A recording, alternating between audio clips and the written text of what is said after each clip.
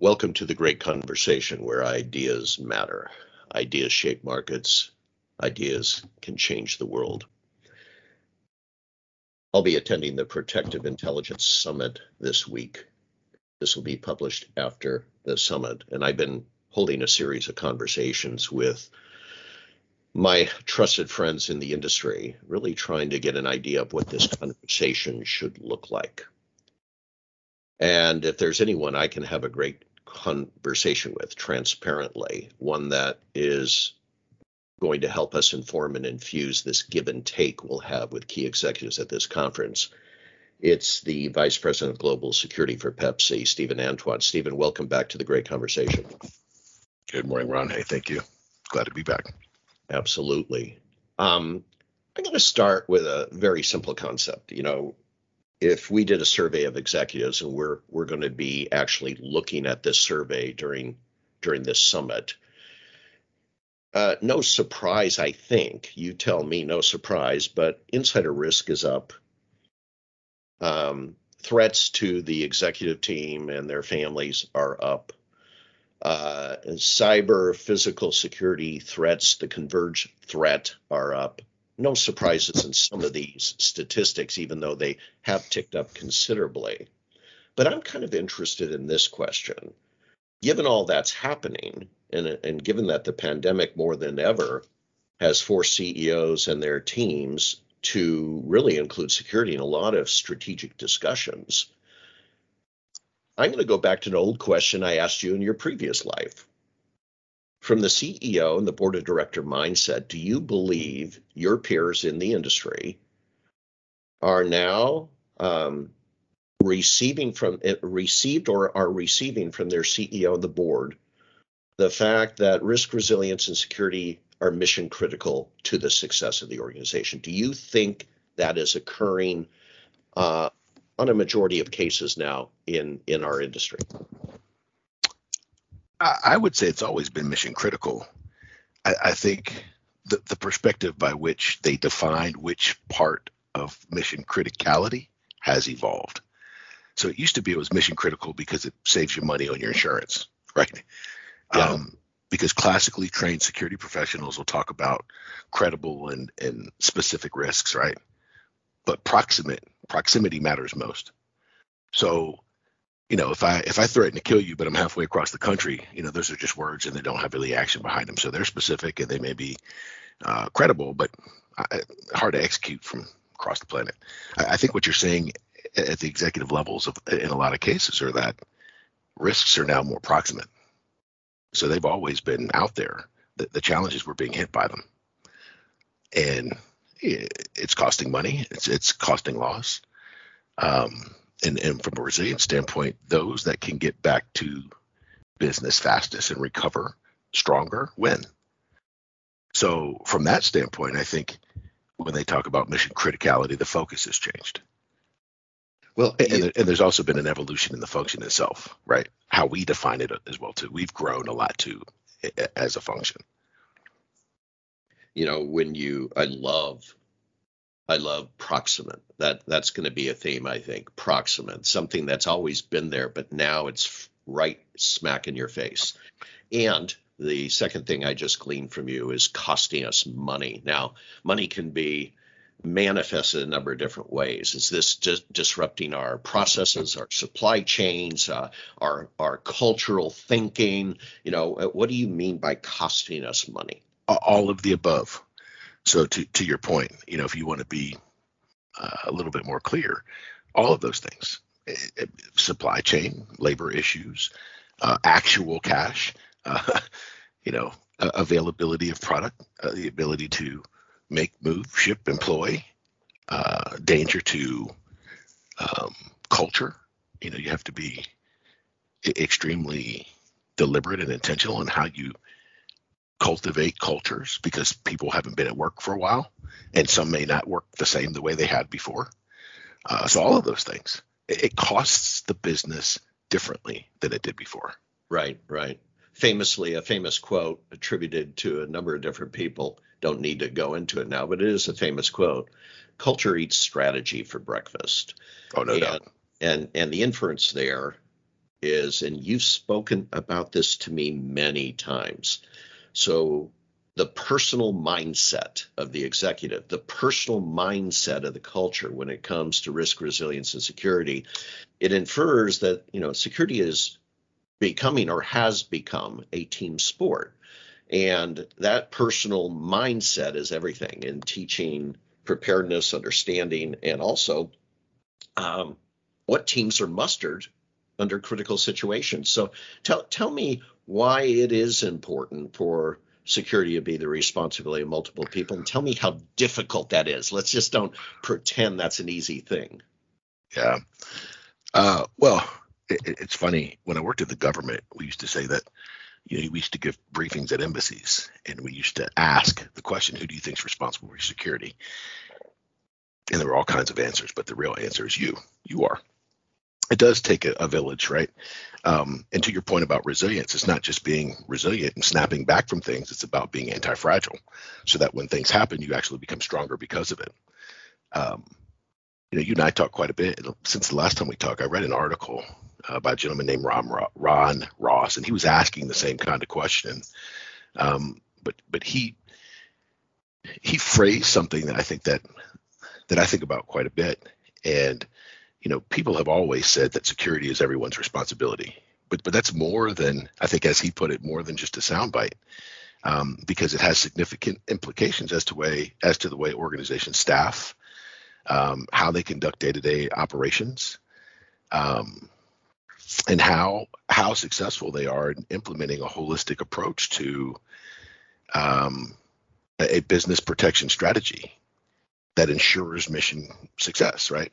So the reason it's everybody's business is because it's in fact everybody's business. If we're defining business as success, the ability to make, move, and deliver products wherever, right? That's an all hands on deck. That's supply chain, that's operations, that's legal, that's HR, because all these facets, play a role in how things happen.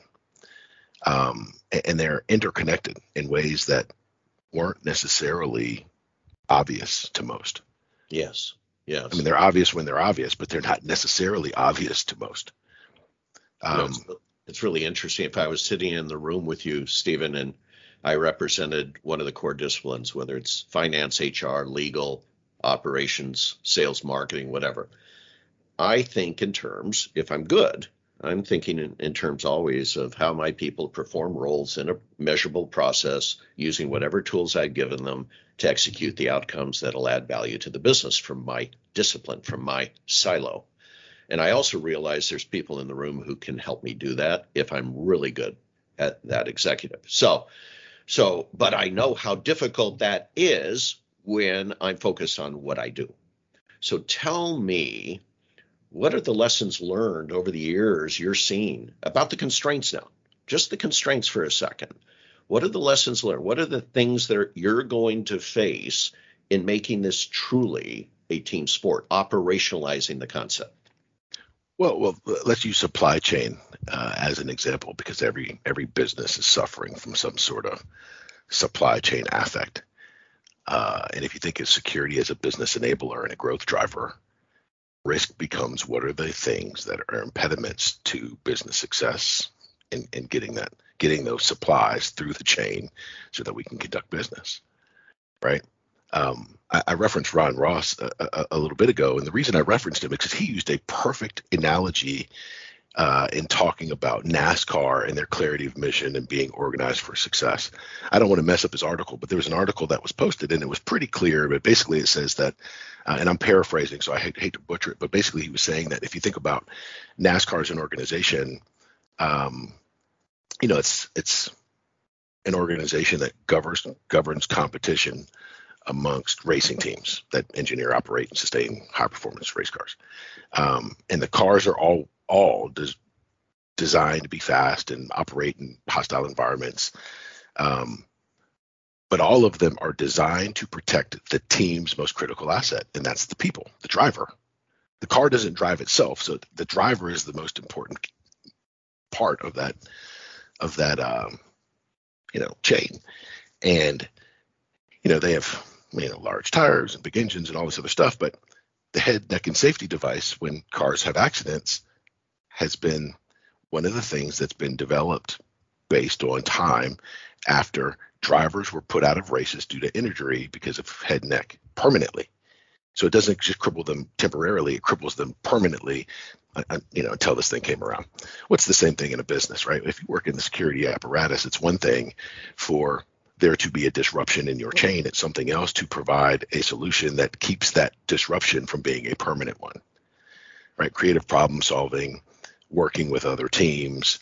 The thing about security is we're one of very few functions in an organization that touches every part and every person in the organization from top to bottom. One of very few. I think HR is the other one. Other people may create rules, and right, if you think about legal, or they may pay them, but we touch everybody every day, all the time, from top to bottom. They just don't realize it. So I think there's some of that in there too. Absolutely.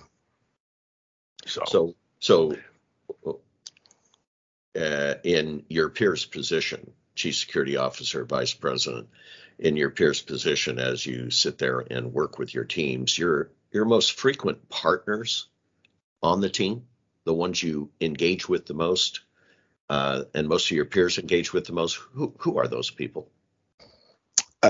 Listen, it varies. I've had the distinct honor and pleasure working for a multitude of organizations, two specific ones.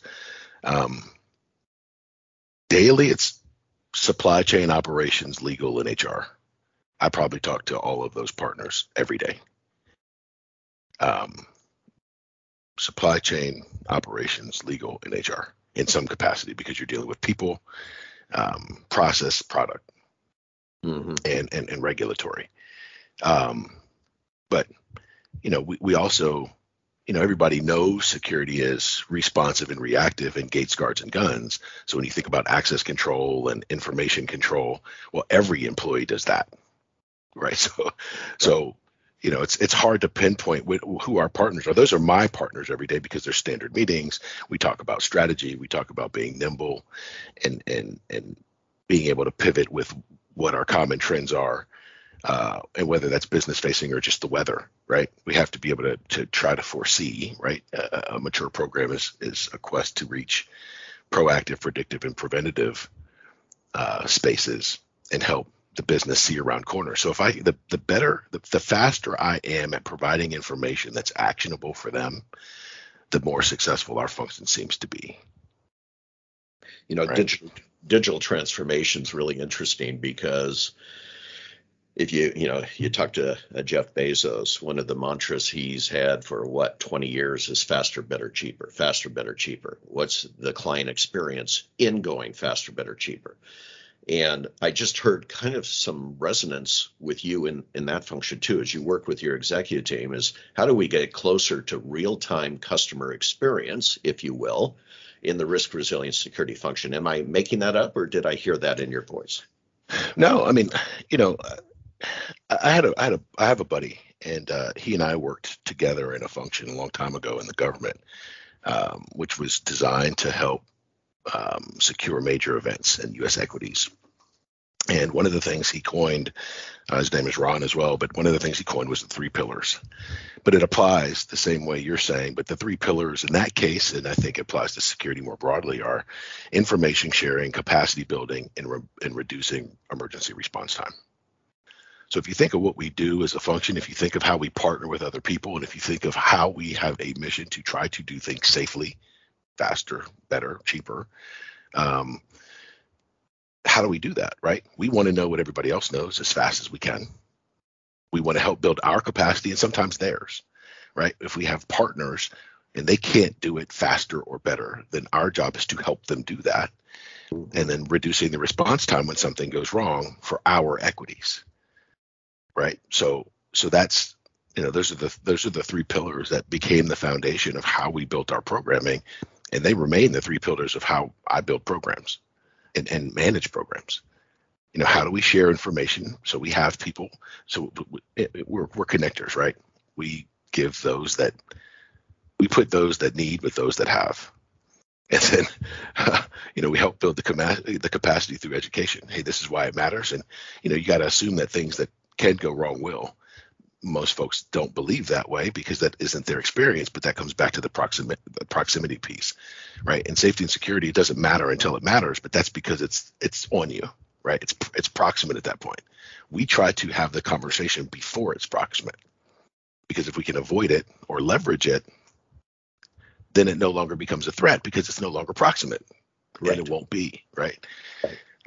So as a business guy, the way I used to do that with my peers is make sure I included the key people in my strategic planning process. At the top of the one-page business plan was what the CEO had agreed with the team to be our most important goals. And that was the top of the plan. And then my role was to create a strategic plan around my particular silo, if you will, my discipline, to achieve those goals from my vantage point, and then communicate that all the way down. Now you have cultural buy-in to the vision. You have engagement of your people if you do that really well. And again, the interconnection with the other aspects of the enterprise. I can't do it alone, so I need help from HR. I need help from finance, blah. So are you starting to see with you and your peers that you are embedded somehow in their strategic planning process? Well, absolutely. And part of what we do is we have to talk and think like they do, right? As opposed to just a support mechanism. You know, we're forward leaning, and we're working through a future back planning process now where we ask questions of our partners about our strategic goals holistically, organizationally, enterprise wide, looking 5 years out and then coming backwards. What do we need to do to be able to continue to add value with that plan in mind? Because patience and money are at a premium. Patience and capital are at a premium, right? So, they have a plan and they're going to spend a bunch of money there, but they're not going to spend it on you too. So you have to meet them where they're going. That's right. Right. Yeah. Or beat them, even better, beat them where they're going so that you can continue to add value where they're at. But bringing them along is the best part. But for us to be able to articulate and bring them along, it requires us to be brought along to understand where we're going in the first place. So when you're in the strategic planning process, then remember, again, I'm talking as one of your business peers. I can pretty much in a business model. By the way, most people don't realize at the top of the food chain in a business plan, in a business model, is the client value proposition, and that is, what does your customer need to be able to exchange, have a transaction of value with you?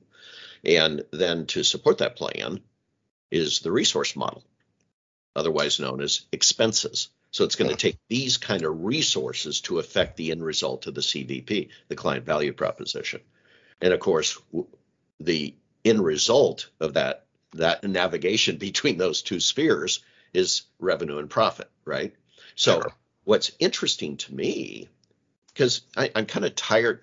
I'm sorry, everyone. I'm sorry, because you're probably not tired of this question, but I'm kind of tired of the idea that security can't make a good argument around value proposition and even maybe some capital cost sharing if you're part of the strategic planning process, and you're fully aware of how they're navigating risk and opportunity in their own sphere of influence. So are we seeing budgetarily, if you will, if that's even a word, are we seeing budgetarily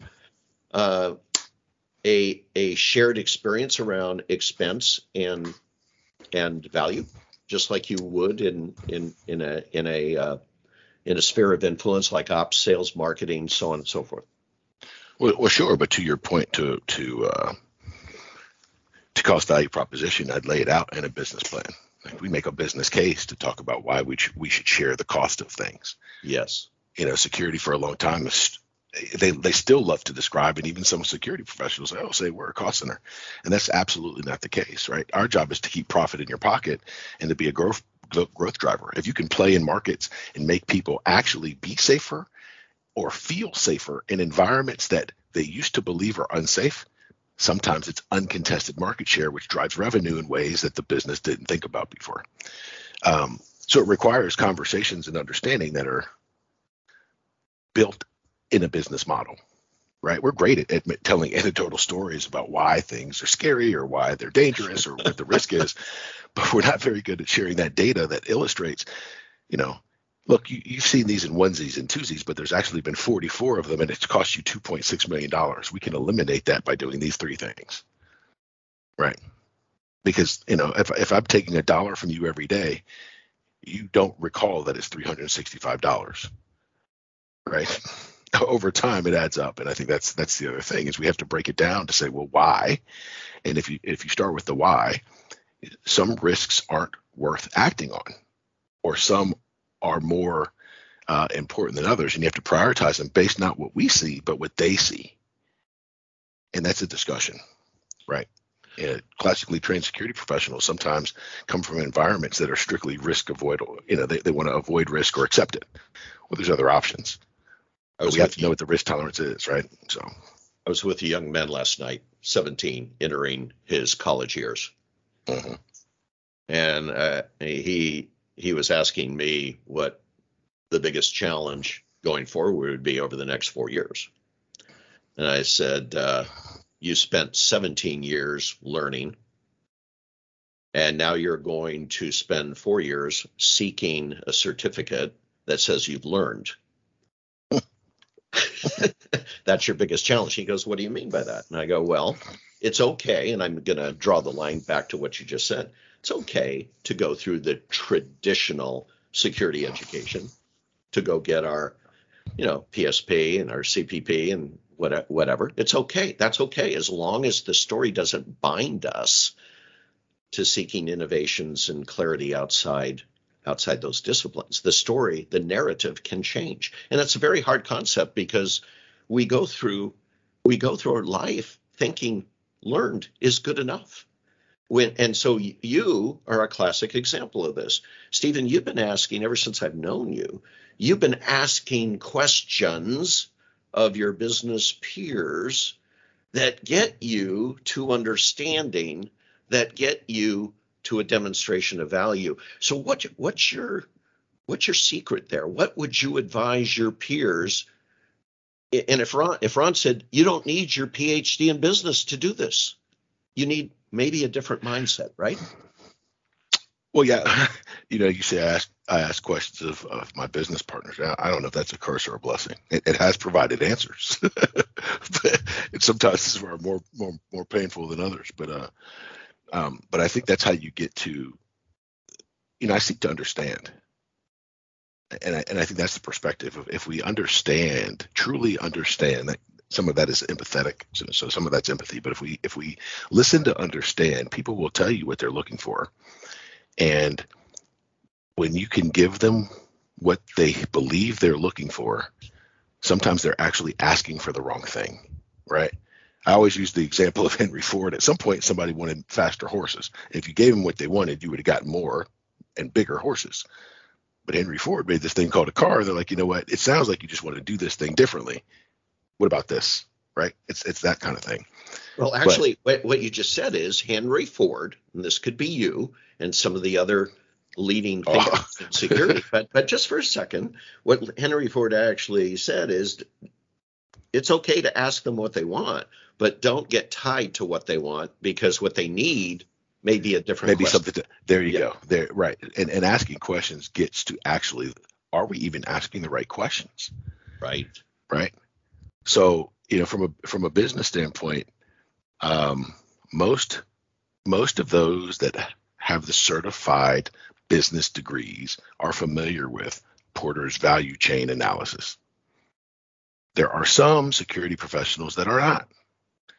But when you understand how people communicate, it's easy to articulate what you do in its value chain in their business the way that they are used to, classically trained, or understand it to be. And then the conversation changes, right? There's accidental talk pasts simply because of how we communicate sometimes. And that could be us to them or them to us. So I think that's the other part. I ask a lot of questions partly because I just seek to understand, and I assume that I'm communicating ineffectively first and often, which is most of the times the case, right? It's easy to ask the right questions, Stephen, when you're learning the language of your peers by whether it's reading Porter's book, finding out what they read, what they understand, what they rely on as their source material for creating their mindset, their mind model. And that's the only way you can get to the great questions, I think. Is that what you're saying? That's exactly what I'm saying. Yeah.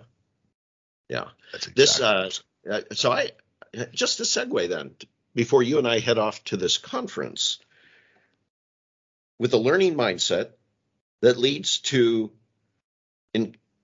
inquisitive thinking, that leads to value insights that can be actualized, operationalized, you can get proactive, predictive, repetitive, which might lead you to a quote unquote unfair competitive advantage in the marketplace. That sure doesn't sound like security, but it is. That's what I'm hearing from Stephen Antoine. No doubt about it. No doubt about it. And this is why we always have a great conversation with Stephen Antoine. Thank you very much, Stephen. Thank you, Ron. I appreciate it.